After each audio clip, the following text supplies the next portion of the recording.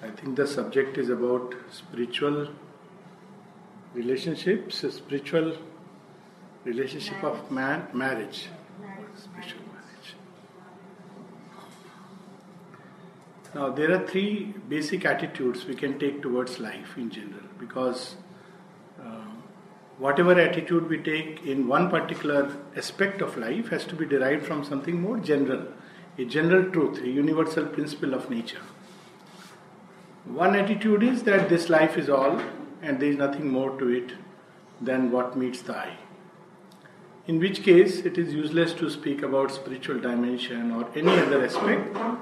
We might as well follow what Umar Khayyam once said, make the most of what we yet may spend, until we too unto the dust descend. So this is one approach. Obviously, however quick and natural and common it may appear to be, it never satisfies, because there is a deeper need in man. There is something deeper that seeks for more than what meets the eye. This is man's irony, and this is man's path to progress, and this is also his tragedy, because there is always something short of what we aspire for. And in a way, the two are together. This challenge is given to man, not to animals. Animals don't have this thought of something greater than what they already have. The second approach is that there is a beyond. We may use the word spirit, God, divine, doesn't matter. But there is something which is more than what meets the eye. There is a beyond. And the only utility of this earthly life is to prepare for the beyond.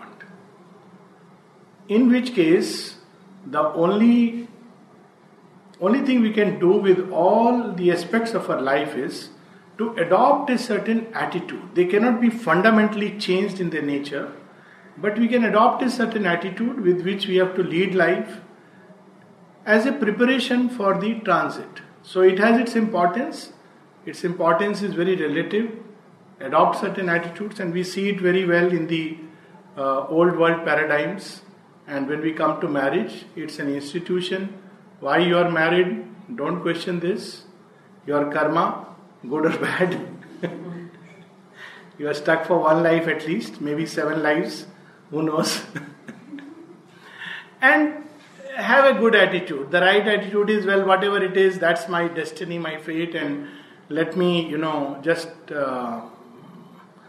do things according to the Shastra. Ultimately, this is not the real thing. Ultimate thing is in the beyond. So, this is how life was carrying on. But again, this is not deeply satisfying. And the modern generation knows it well, because there is a deeper aspiration. It's like half-hearted effort. So, there is a third approach, which of course Sri Aurobindo brings in, that life can be divinized. It's possible for life to become perfect, this life here. The aspiration of man for a life which is true, beautiful, perfect, that can be fulfilled. It's possible to fulfill it. Now, these two approaches we can see very clearly. There is a kind of religious approach in which if you are married once, you cannot change, isn't it? It's almost regarded as a sin. Sometime back, this is how mankind believed, and even now there are people who believe that if you are married once, that's the end of your life. You have to take it and go through it. And it was believed that marriages are, of course, made in heaven. God knows why God is so interested in making marriages. And that's the end of the story. Don't question, just accept it. If you are unhappy, learn to be happy, try to be happy. That's it.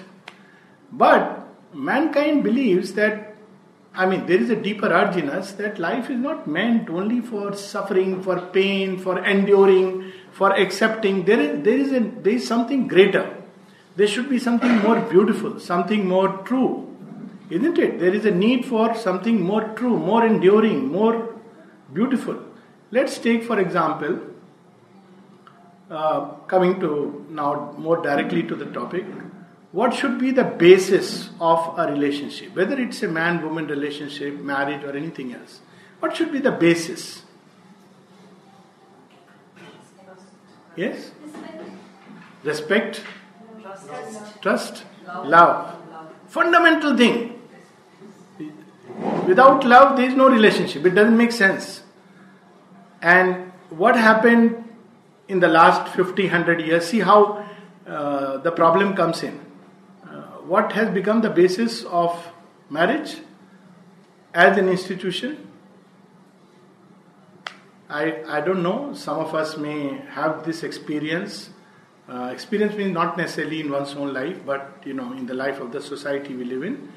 That somebody decided for our marriages, and what was the basis? The boy should be,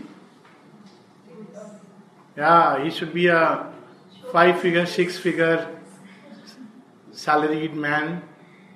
If he is an NRI, so much the better. Now the demand has gone down for NRIs because people have discovered we have good salary jobs here, and at the same time there can be there is an exodus, various. But this was the reason. Can you imagine this? Or maybe looks. For man, the looks were not so important. The pay packet was more important. What about the girl? Good looking, convent educated. Nowadays also having a salary, very good in cooking, everything. She has to have all the columns ticked. Right. Do we think there is anything sacred about such a thing? What does our heart say? This basis. There was no question of love and respect. Nobody ever asked either of them, do you really feel love? Do you really can respect each other? No, it was not even taught to us. So this degeneration took place because we started with a false premise. And the false premise was that this earthly life is only a preparation for the beyond. So it doesn't matter. Or an even bigger false premise that this life is all. So if this life is all, then we should basically look for the pay packet and the momentary satisfaction and the temporary enjoyment. And that's the end of the story. But if there is something greater, and that greater can change this earthly life, make it more beautiful, make it truer, make it nobler, then the question comes that if this basis on which the society had built institutions, and many institutions, not just marriage, but I am not touching upon them, whether it be education, school, go to sports, everywhere you have institutions which are built around, what is the one thing which is built around? Either hedonism, seeking for pleasure, or money. All the institutions, even unfortunately religious institutions, are built around this. It's a very sad story. Political institutions built around it, educational institutions. Money has become a lord. So in marriage also it became the lord. Both ways. Husband should earn money and he should be able to provide for the wife's various vital physical satisfactions. Emotions were secondary. But now humanity has outgrown that stage. Let's not call it right or wrong. It was a stage.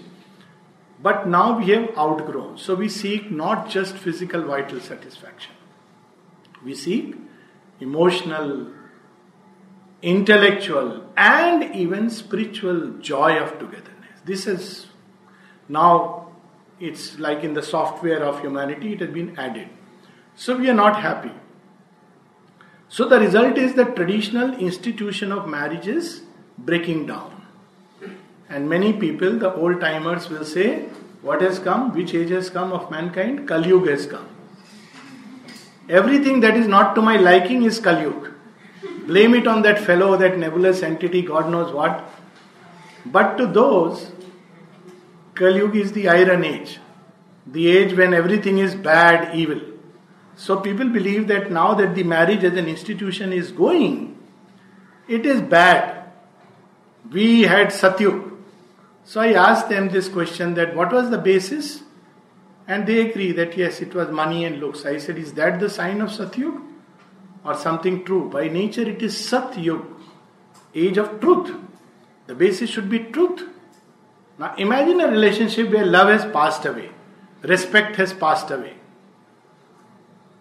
Now is it good to let it endure and suffer and continue, or is it good to amicably say bye-bye, let's look for something truer and more beautiful? If I ask this question, what does your heart say?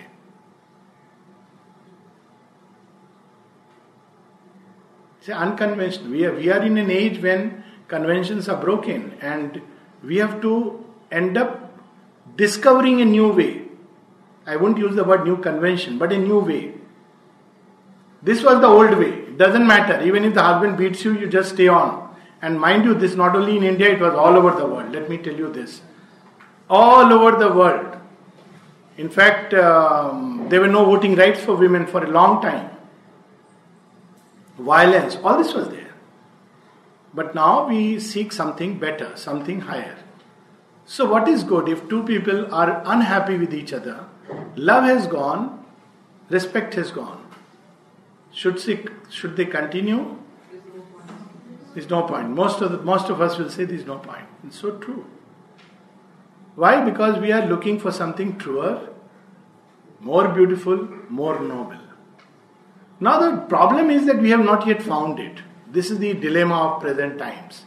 That all right, this is very good, but what happens? People go into one relationship after another. So we have not found it. Yes, we have not found it. Let's admit in all sincerity, we have not found it. But should we not search for it? We should search for it. And that's what we see in today's time, that there is a seeking, but not yet the finding. Can't blame people for seeking. They are seeking. If you ask people, they'll say, ultimately I'm seeking this. I'm seeking for a truer, something truer, nobler, beautiful. But maybe I don't know how to find it. And that's where spirituality comes in.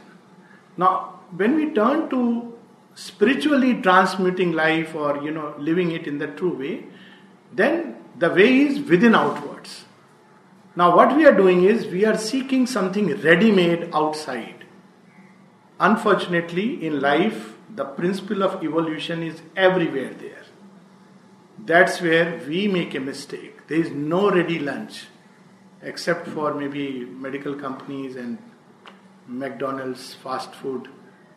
But if you want to relish something, there is nothing ready-made. It has to be built. And it has to be built from within outwards. This is the basic thing, that if I want that my relationship should be full of love and respect, I have one person with me whom I can change, and that is within myself. So let me develop something which is truer in terms of love. And if I can do it, there is a chance, a greater chance, that at some point of time, this thing within me which is woken up will hone in onto something which is truer and more beautiful, because there is a law of affinity which operates. And if within me I am not awake and I am just expecting that suddenly something will happen and there will be the right partner, the best person with whom I will get married and happily hereafter, chances are that it may not happen. It may happen, that's a different story, but by and large, it may not happen. So we begin to work within ourselves, not to get a good partner. That's not the reason for working within oneself, but just to improve ourselves. And that's where we discovered that as is my consciousness, so is my experience of life. This is a fundamental truth. If I live only in the physical consciousness, if I identify myself only with the body, what is called in Indian thought as Deha Atma Bodh, the body is the self, then I will always be drawn only towards physical things. I'll appreciate physical beauty, but forget about the inner beauty. I can't see, I don't have the eyes for it. And when the physical beauty begins to wither off, my love will also begin to wither off, because it's based on that's what is me and myself. Then man awakens from the physical to the vital self. He becomes aware that he also has desires and ambitions and still higher up emotions. And then the relationship is based on that mutual satisfaction of desires and emotions and mutual fulfillment of ambitions. Like, for instance, you want to have a lot of money, if she is also earning, both of them can pool in and there can be a satisfaction of ambition. So life is based on that, a mutual interest, so to say.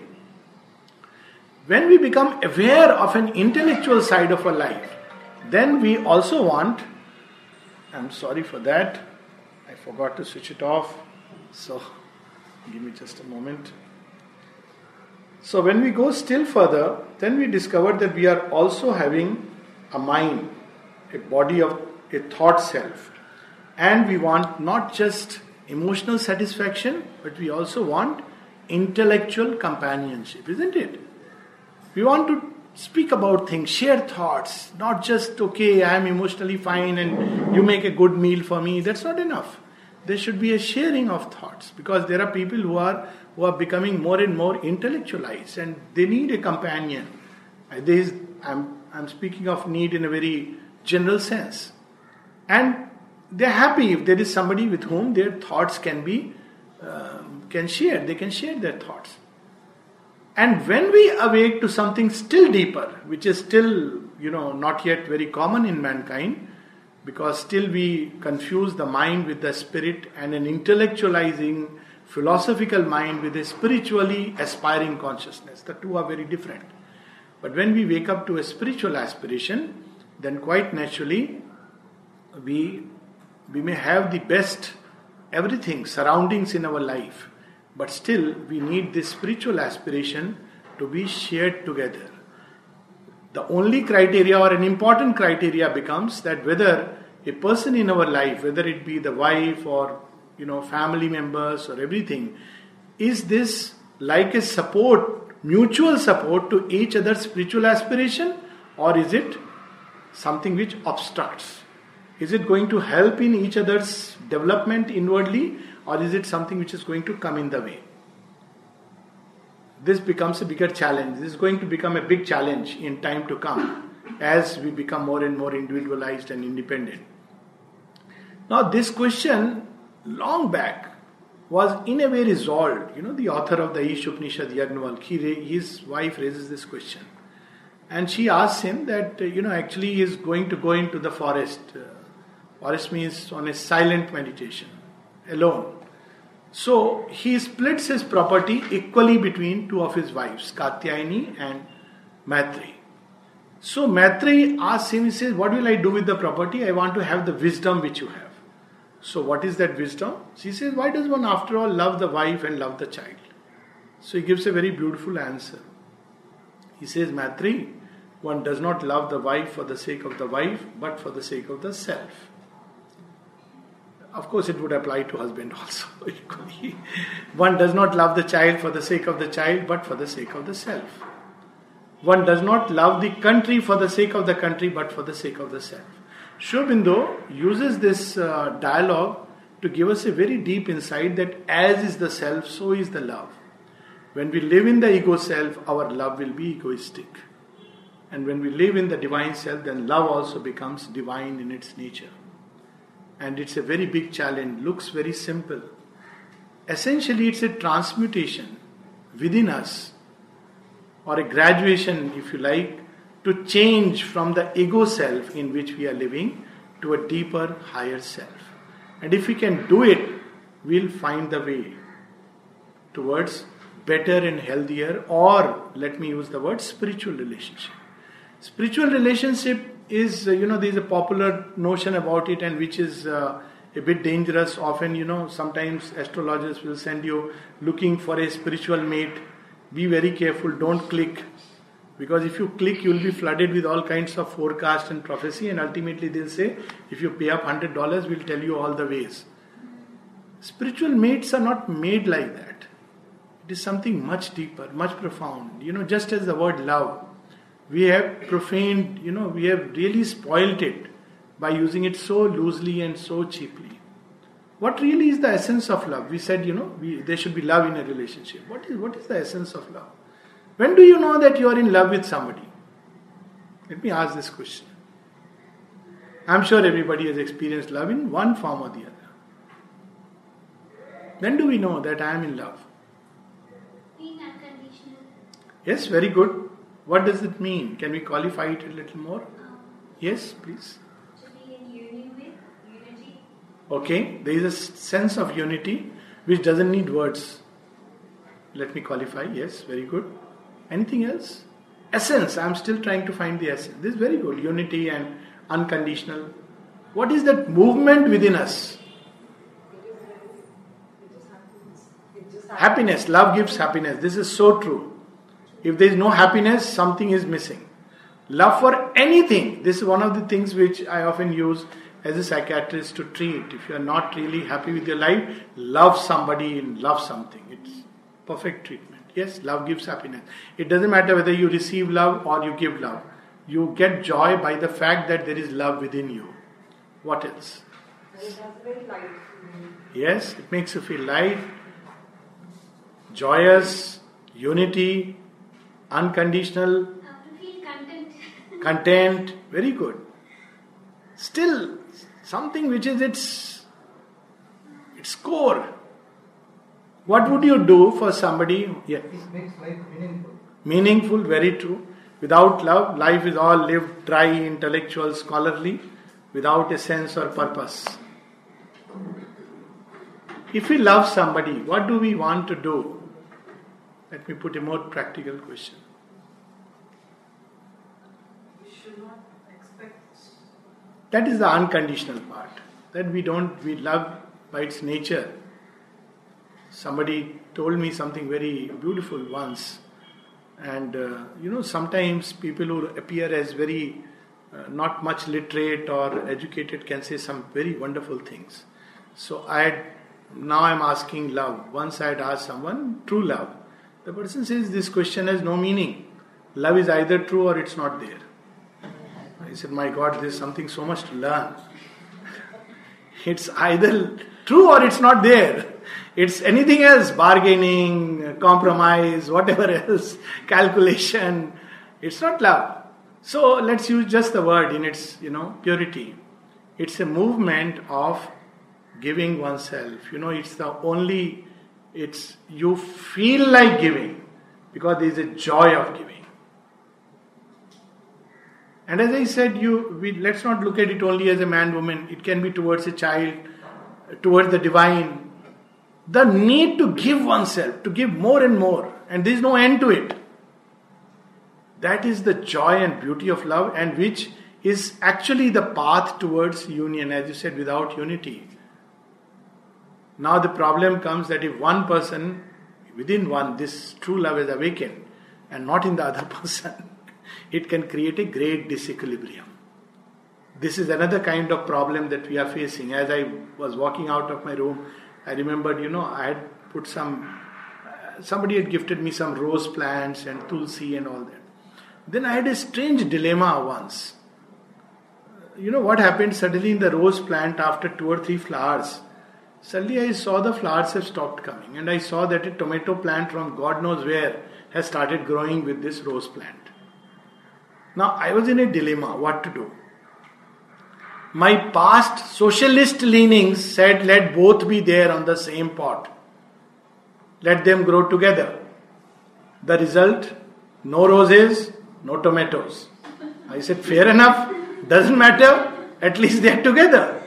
They are living, surviving, and their leaves are there, so what? And then I realized that no, you are stopping the fulfillment of both. You have stunted their growth. You're not helping it. So from socialism I had to move towards individualism. Okay, I can provide separate pots. Khalil Gibran, let there be spaces in your togetherness. Let them grow separately and grow tomato to be a tomato and rose to be a rose. So sometimes in life, this problem comes up. Where one person, within one, there is a true consciousness which has been touched. I am not saying to live always in that, it's a big cry, but it has been touched. And there is a need to give oneself. And there is something true and beautiful which has blossomed. But the recipient is not ready. Or the partner is not ready, to put it this way. Now what do you do in that case? That case, you have to see the nature of relationship will begin to change. It's bound to undergo an orientation and a change. Maybe even there we have to be very careful. That's why when we use this term like spiritual relationship, we have to be very careful. It's not with anybody and everybody that there can be a spiritual partnership. If there is this gap between a rose and a tomato, I'm not saying tomato is not good. Tomato is wonderful, much more useful than a rose. Rose creates beauty. Tomato creates health. antioxidant. So they both have their own beauty and they both have their own, fullness. But when you mix a rose and a tomato, though both are red in color, it's not good for either of them.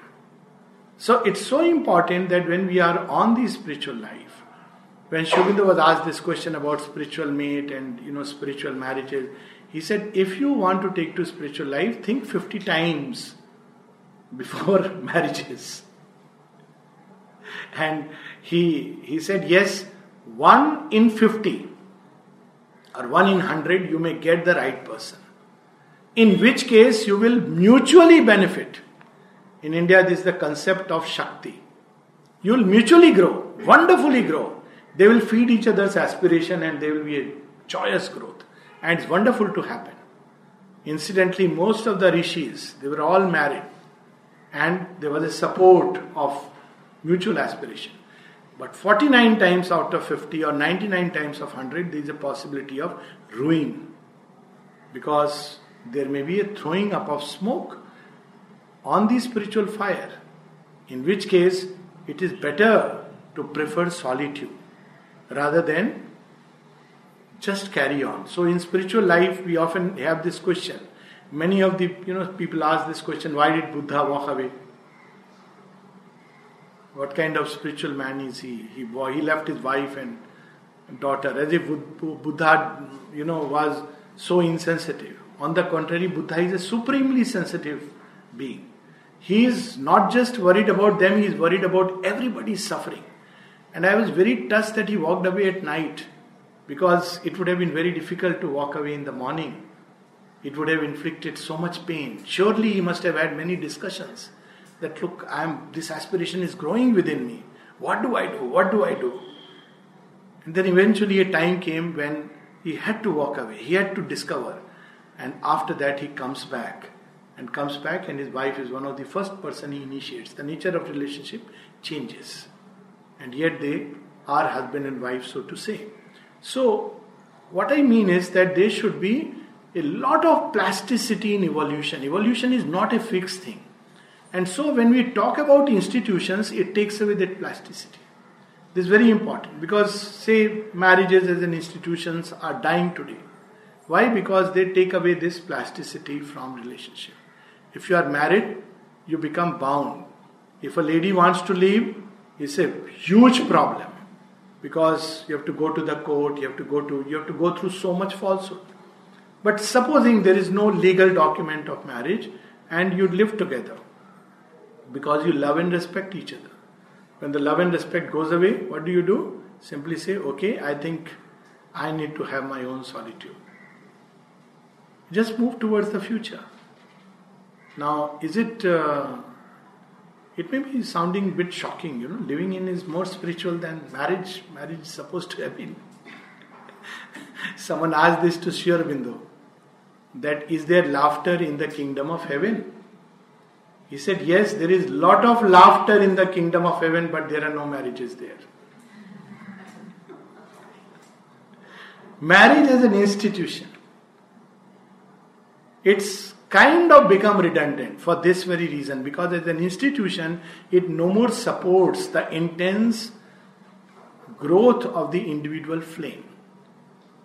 Now humanity is going through a transition point and it is finding its own new ways. It will experiment, so we should not be worried.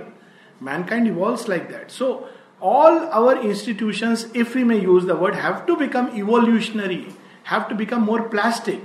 For instance, obviously there will be some kind of marriage legal document or something for whatever reason, if you have to travel abroad, if you have to have children. So it should be made very simple that if you are not happy with each other, you may go apart. This should be, because this will open up doors to an evolutionary possibility.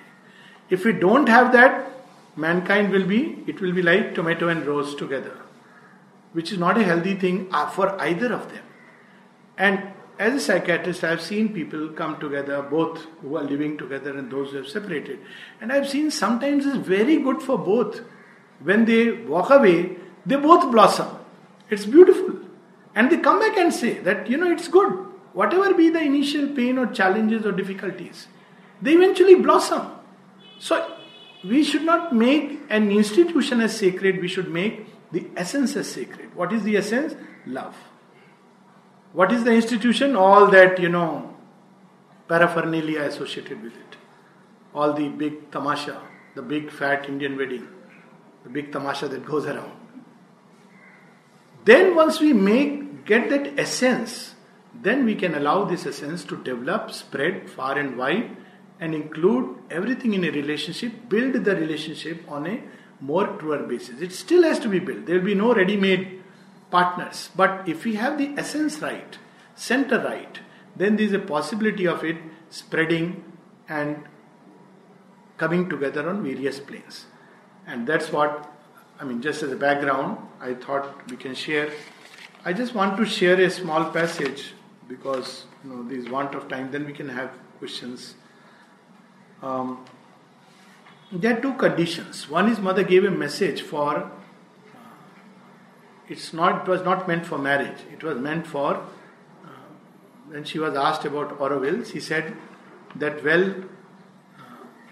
if two people love each other, they can live together.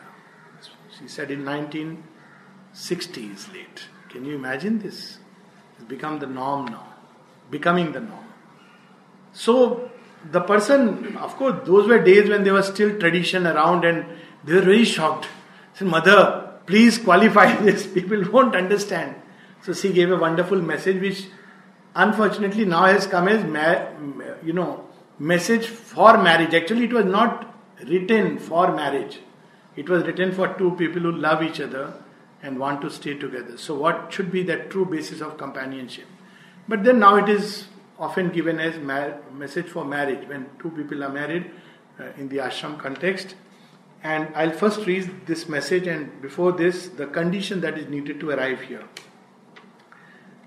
And she says, to unite your physical lives, your material interests, to become partners in order to face together the difficulties and successes, the defeats and victories of life. That is the very foundation of marriage. But you already know that it is not enough. It's not enough to have that. To be united in your sensations, to have the same aesthetic tastes and enjoyments, to be moved in common by the same things, one through the other and one for the other. Look at the beauty of the writing. One through the other. Sometimes we are blind to some aspect of nature and the other partner say, oh, see, it's so beautiful. Ah, yes, so you become your eyes. And one for the other. So that's the beauty of it. That is good, that is necessary, but it is not enough. To be one in your deeper feelings, to keep a mutual affection and tenderness that never vary in spite of all the blows of life and can withstand every weariness and irritation and disappointment. To be always and on every occasion happy, extremely happy to be together. To find in every circumstance tranquility, peace and joy in each other. That is good, that is very good, that is indispensable, but it is not enough. To unite your minds, to harmonize your thoughts and make them complementary. Complementary here, it's not same thoughts. It's one person has certain thoughts, there is another side of it, and the other person complements it. Normally, women are considered to be the executive power. So, one may have idea, the other person has executive power. And if the two can come together, it can make a great difference. One classic example is the Shah Jahan's father. Humayun or Jahangir, I think. Anybody remembers the name? I know the name of the wife, Nur Jahan. So, Nur Jahan was his 20th wife. But she was the one who was really not just talented, she was she was mystic in her core.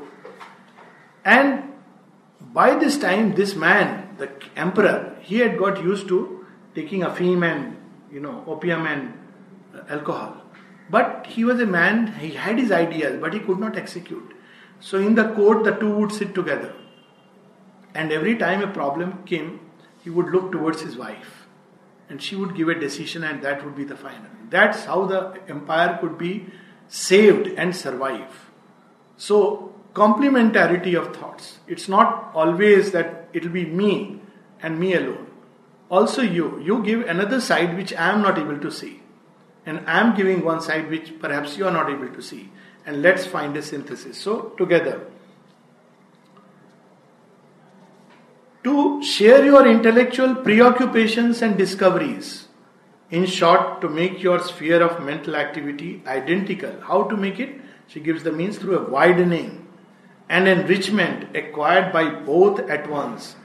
That is good, that is absolutely necessary, but it is not enough. So, share. Each other shares what one has discovered, and then they enrich each other. Maybe somebody has learned the art of gardening and the other person has read a deeply philosophical book, and share and grow mutually. So what is the secret? Now she comes to the secret. Beyond all that, in the depths, at the center, that means beyond the body, the sensations, the heart, the mind, at the summit of the being, there is a supreme truth of being, an eternal light, independent of all these circumstances of birth, country, environment, education. So if you want to discover it, we have to be free of all these trappings that the mother beautifully describes in Discovery of the Soul. As long as we have tied ourselves and identified ourselves to my family of origin, my surname, my language, my customs, I cannot really find that which unites with my own soul, because I cannot even discover my soul. One has to be free from these trappings. So that's another good thing which is happening nowadays, that New York and New Delhi are coming together in more ways than Facebook. Okay, and this is something very nice, because all these taboos and marriages rigidly within a certain boundary, all that is disappearing. That is the origin, cause and master of our spiritual development. It is that which gives a permanent direction to our lives. It is that which determines our destinies. It is in the consciousness of that you must unite. Now you see how difficult marriages as an institution have become. They won't allow, at least within the Indian context, very difficult. You must have many things matching, right from, your religion, your caste and all these things. But they become a barrier. There was a purpose why these things were happening at one point of time, and let's not touch upon that. There was a purpose. But now we live in a different age. To be one in aspiration and ascension, to move forward at the same pace, on the same spiritual path, that is the secret of a lasting union. So if we really want to discover something outside us, we must first discover something within us. What is my path? What is my goal? Now once we discover, it's more likely than not that I'll find somebody walking on the same path towards the same goal. But if I don't know my path, if I am all the time going from this lane to the other lane, there are people who are always dissatisfied in this way, vitally. They're jumping from one place to another. So wherever they find one person, they become partners, holding hands. Then this fellow decides, no, I have actually, that mohalla is more interesting, that street is more interesting. And then you go to that street. You leave this, you go there, and then you make another friend. That's not the way. First, when we discover our own path, our own goal, something within us that transcends all these barriers, then we are likely to encounter someone walking that way towards the same goal. But to arrive at that, I think two things are needed in both man and woman. Sri Aurobindo was asked, what is the condition for getting one's Shakti? In India, the female partner is called Shakti. He said, I can tell you, but you won't be able to do it. When some eager disciple was asking, he said, still tell me please. So he said, you have to be free from all desire, especially the desire for sexual union. Now most people will find a 0 out of 100, that very first step. In Tantra, they actually try this. That was the whole basis of the whole tantric system. One side of Tantra. Let's not reduce Tantra to only this, the left-hand Tantra. But naturally the condition was very difficult, and so it fell. And we know how it ruined itself. But three things that Sri Aurobindo mother says that which both men and women must liberate themselves from this fundamental grip of ignorance. Then only they can discover both beauty within, and love outside. And so she says, no law can liberate women unless they liberate themselves. What makes them slaves is attraction toward the male and his strength, desire for home life and its security, attachment to motherhood. If they get free from these three slaveries, they will truly be the equal of men. But then she corrects, men also have three slaveries. So both have something to do. If you really want to when two halves unite, they have no choice but to unite as incomplete beings. But when two who are themselves rounded, perfect, when they unite, that is beauty, that is love. Love is not dependency. It's not emotional hunger. It's not sexual desire. It is something else. It's not that I lack this, therefore I love somebody, because the other person will give me something. Love is about giving oneself. And when two people are full and complete within themselves, independently complete, and yet they come together, then that is the beauty of love. So she says men also have three slaveries. One, spirit of possession, attachment to power and domination. Desire for sexual relation with women, attachment to the small comforts of married life. If they get rid of these three slaveries, they can truly become the equal of women. So Mother makes it complete. So it's a long journey, we have a long way to go. But at least I feel the present generation is taking the first infant steps. And they'll make mistakes, doesn't matter. All big things start like that. An infant begins to walk by falling. But eventually they'll find the new way. One thing is for sure, that the old way has become redundant. And that's why it's breaking down all over the world. All over the world. And that is marriage as an institution, social institution, with religious sanction, it's gone. And it's good it is gone. Now is the age of experimentation and exploration. Next will be the age of fulfillment. So many mistakes and blunders will be there, but eventually mankind will find track where, as we grow spiritually, become more conscious, then only we can recognize the spiritual aspiration and come together, join hands in a mutual togetherness towards the same goal on the same path. So this is the background. Now, any comments, suggestions, revelations, experiences, questions?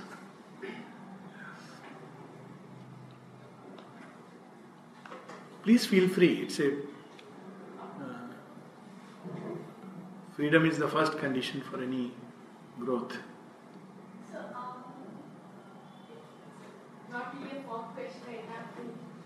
So, with the spiritual aim of when we talk about relationships, and then about birthing a conscious population, how would we connect that? We say marriage as an institution. It is redundant. It should be discarded. It is being then discarded. How do we connect it? Okay, two people are getting together because they find that with each other, and then to bring the conscious population. So it's basically the practice of marriage is not really required. If there is love and respect, if there is truth inside, you don't need it. And if it is not there, then just an institution is meaningless. You see, that's the catch. If there is love and truth inside, or let me put it, truth in the love, then it's not needed, because they love each other, they will not leave each other. Isn't it? When you really love somebody, why would you leave? Why would you simply, go here and there simply because, your vital need satisfaction? You love. That love is the biggest hold. Strength. Love is a great strength. And that's why the best relationships that last are those based on trust. You know why? This is the reason. Because you trust your love. It's not that you trust the man. You trust your love. And it has the power And however far he may go, he'll come back because your love is so powerful. Even in marriage, within the boundaries. That's why they say that some of the best couples are those which have gone through all the vicissitudes. And when I say all the vicissitudes, I mean all the vicissitudes, which includes extramarital affairs. And yet they hold on. Not out of compulsion, because they have discovered true love. So marriage reaches a point where it goes beyond all this. It's not just a question of, physical satisfaction or an emotional hunger. No. It is something true, like a soothing stream which will always endure. And strangely, each such upheaval makes them come closer and closer. But it needs tremendous patience and perseverance and working upon oneself. Therefore, which is a different thing. That is still to be discovered. And that is regardless of marriage. And if that is basis is not there, let's put it like that, then what is the point? Just to drag on a relationship. The big challenge is children. But I must tell you that nature is already providing for that.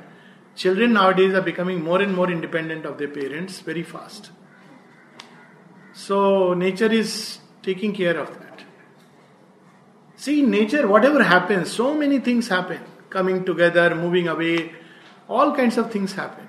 Without any legal or social binding. It's something else which from within binds. Elephants can form families. They can remain, there are elephants which remain faithful to their partner for all life. Strange. How does it happen? There are other animals also. I'm forgetting the name right now, but there are some animals also. Nature has already done this experiment. Possibly dolphins, who remain faithful to their partners throughout. Yes, dolphin is the second one. You have a partner, they will remain faithful, regardless of anything. So if an animal can do it, but nobody tells a dolphin that, look, there is a legal patta and, you have the social issues. No, it's something which is...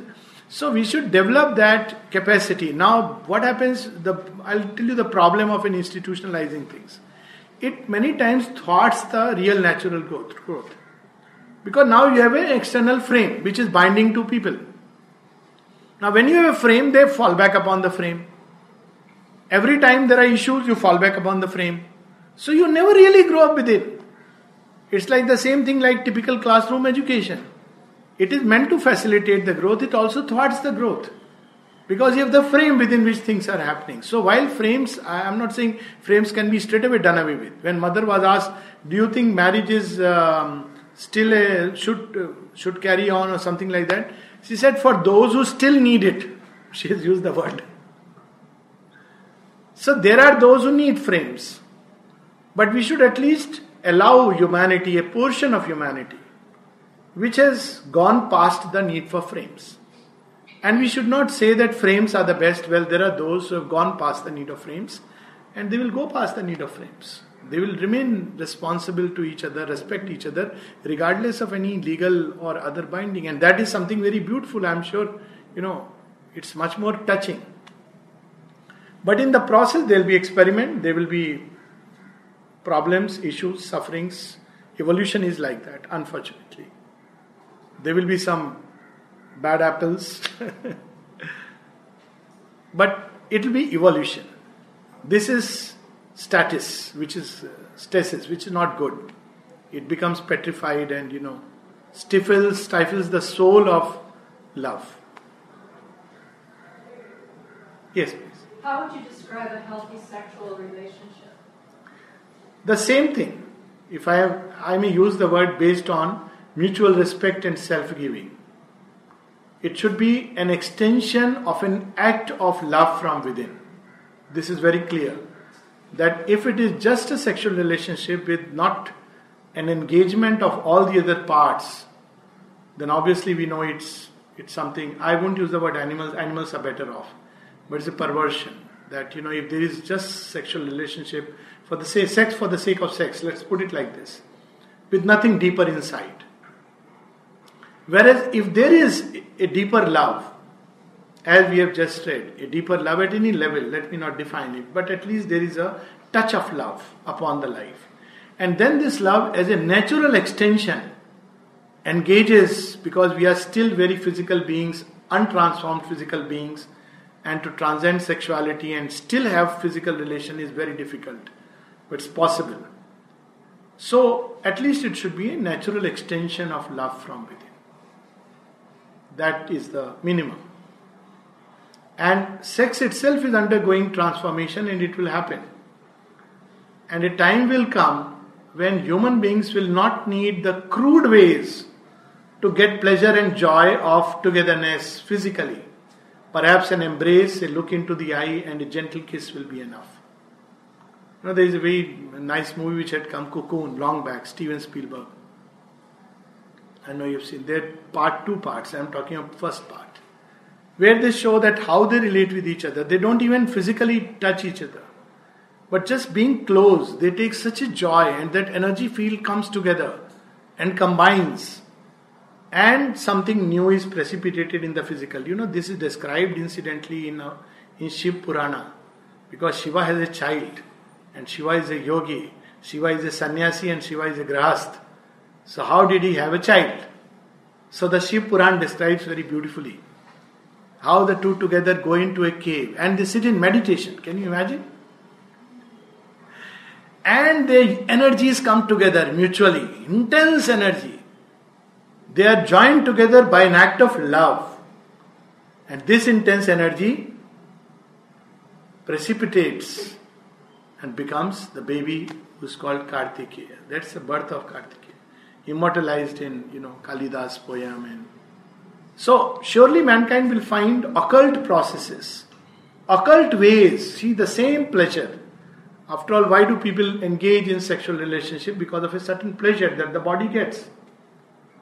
When they discover ways and means of the same pleasure without the crude process, I use the word crude because at the bottom of it not because of any moral reasons, we should get rid of these moral notions which don't help us to find the truth, but simply because the process of sexual relationship which gives pleasure, soon thereafter there is a period of exhaustion after the pleasure, followed by a dip into the inconscient. And I can tell you, this is an observation which I made, and people can make this their own observation. It is meant to actually enhance love, but very often relationships remain very good as long as this is not coming. I am speaking of very facts. So age-old advice which was given that don't engage in this unless you are married, there was some truth in it.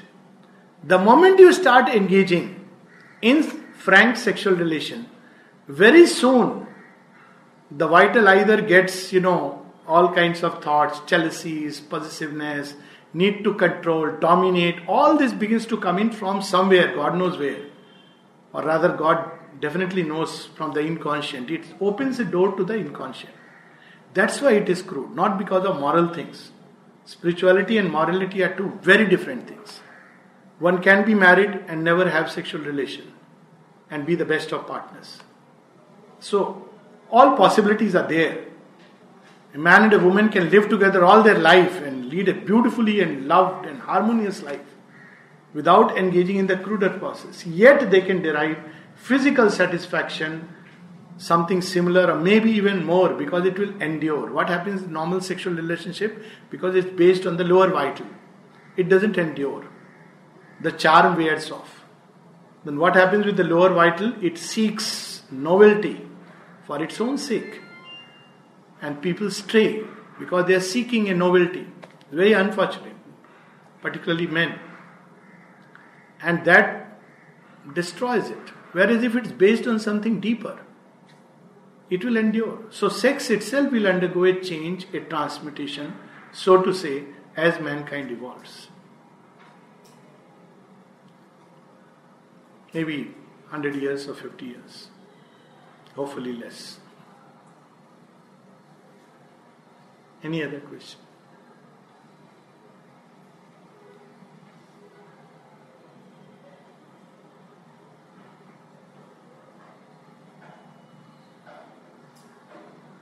So as you said, love is all about giving, but some expectation will be also there, right? Then there will be problems. See, if you want to experience the pure energy of love, I'm talking of it purest form. Ganges from Gomukh, not Ganga Sagar. Then the pure energy of love is only self-giving. There is no expectation in it. And once you experience it, you know the difference. And expectation mixes in because man is unfortunately not just the soul. He has vital also. Untransformed, unregenerate. Like sex mixes in love. So similarly this sex of this kind. I'm not talking of a transmuted sexuality. So similarly there is a pure energy of love which is only about self-giving. You find it in the divine. You find it also in the guru, the true guru, not gurus who are eyeing for money and things which you can give. You find it also in human mothers, animal mothers to an extent. Some touch of that energy. That's why all these three are often regarded as close to each other. After God, it's guru. And who can really come closest to God in human manifestation of love? Mothers. But still they have this expectation that at least the child should recognize, acknowledge. Once in a while say, Mama, you are so nice. But even that mother's love is very unconditional. So, but a point comes when you have to get rid of it because it's a mixture. We have to understand the mixture, which is, after all, what is this mixture doing? Making us sad. Expectation brings sadness. So pure love brings joy. So we have to remove the wheat and the chaff, grain and the chaff, separate them. If you keep the grain, then it's something solid. Like it's the same thing like gold sieving. Gold is mixed with mud when you dig it out. So it's gold, but its value is not that much. So you have to pass it through water, through ultimately the purifying flame. Then it is ready for becoming an ornament. So too with the energy of love. Initially it will be full of expectation, desires towards anybody. Let's say in a man-woman relationship. Now if you want to transmute this energy, make your love more and more unselfish. It's a good opportunity. Leave aside the spiritual partner, but it's a very good opportunity to transmute the energy of love within us. And if we practice it rightly, wherever our ego comes in, we put it aside. Wherever our possessiveness, domination comes in, we put it aside. And still keep loving. Then a time comes when we pass beyond the person, beyond a personal love, to the principle of love, which is the divine love. And then strangely, suddenly this transmuted energy of love spreads, becomes universal. And I am telling you a real experience. It's not something theoretical. But you have to go through the passage, wherein you may feel frustrated, feel low, what is this life? Why me? Not realizing everybody is in the same boat. Don't worry. But if you can do it, it's really like purification. It's painful. It's like a test of fire. But at the end you have to become much wider. And I often give this example, or rather make this poser. Would you continue to love your partner even if the partner loved somebody else? Big question, isn't it? So let me answer it. If you can, it's true love. So it means the trust is broken. So doesn't matter. Trust is broken from which side? Yes, the trust within yourself is not broken, and you are not loving in that purely that dimension. You are loving in something much deeper. That is holding the relationship. Depends on yourself, not It depends on yourself. So this is called unconditional. Yes, there you are. You got it. That's it. See, you said it very rightly. This is called unconditional love. Very difficult. I am not saying it is easy, but we are all here to do difficult things. It's very easy when we are in love. Yes, but it doesn't last. You are very true. Actually, the first touch of love is like that. But unfortunately, other parts come in. And depending on the person's development, sooner or later, the desire will come in, expectation will come in. All this will come in and start putting a lot of dust, and so the gold becomes mixed with all the things. But if there is the touch of true love in the beginning, I'm using now the word true love, that first touch, then it will endure through. It should endure through. It will endure 100 wounds, 100 things, because that touch is there. That's why love marriages, despite all their problems, many of them are vitally based, still they are better experiments than arranged marriages. Because there is a possibility there of something truer passing through the human nature and enduring.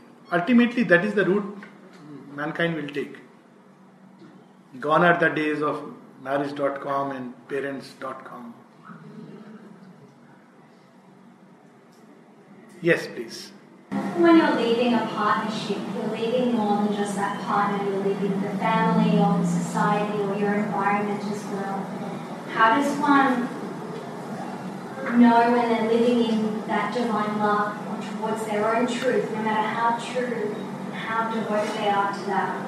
How do they accept or, I guess, handle the suffering of not only that one person, but the ripple effect that does go out, even if you know that truth is perhaps beyond their ignorance? Very true. So what we do in those circumstances is, first of all, we don't sacrifice the higher for the lower. That's the principle. So we continue with this aspiration and this growth, which means one of the two things will happen, either because of the pressure that you will generate on the society and environment, it will resist because it doesn't understand you anymore, or it will begin to transmute. One of the two things will happen.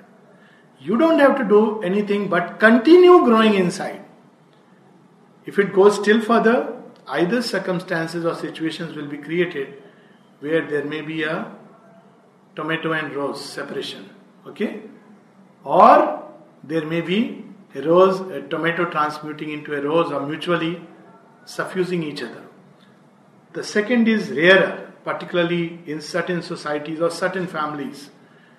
But it's possible. It's possible that by our growth inside, we don't have to worry about what people are thinking, not thinking. That's obvious, because as long as we know that we are being true to ourselves and it's not just a facade, that's a baseline. Then we have to continue growing in the direction shown to us, because that's our truth, first truth, fundamental truth, that cannot be sacrificed. No relationship can become more sacred than this truth given to us. As we grow, either, as I said, the old will drop off and a new thing may or may not enter. If it enters, you have to welcome it, receive it, and move on. It means pain and suffering, but has evolution ever taken place without pain and suffering? Pain and suffering, in fact, are very often doors to evolution. Even pain, one should not do something to inflict pain. It's understood. But pain and suffering may come in the process. It may open the doors for others too. Because they go through it, they will be forced to think at some point. It may help, like Buddha's walking away, Mira's walking away, another example in Indian thought. She had this dilemma. What does she do? She walked away. When she walked away, eventually, it helped.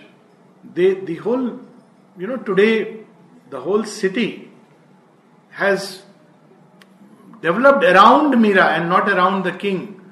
Who, because that impact that you bring into the environment, it's like a vacuum which is created, and there are forces which rush in there. So if separated, then so be it. So it's the sacrifice in which what is made sacred. Yes, sacrifice the lower for the higher, and whatever is sacred is more important.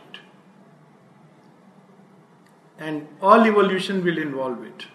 At some point, the law of sacrifice will intervene in a very terrible way. Normally, it doesn't intervene in a terrible way. Sacrifice is the law of life, all creation, all the time it's happening. But sometime when you have to take a leap, it may intervene in a very terrible way. And we have to accept the law. That's why I said it's not easy. But then, we are not here to do easy things. What's the fun in doing easy things?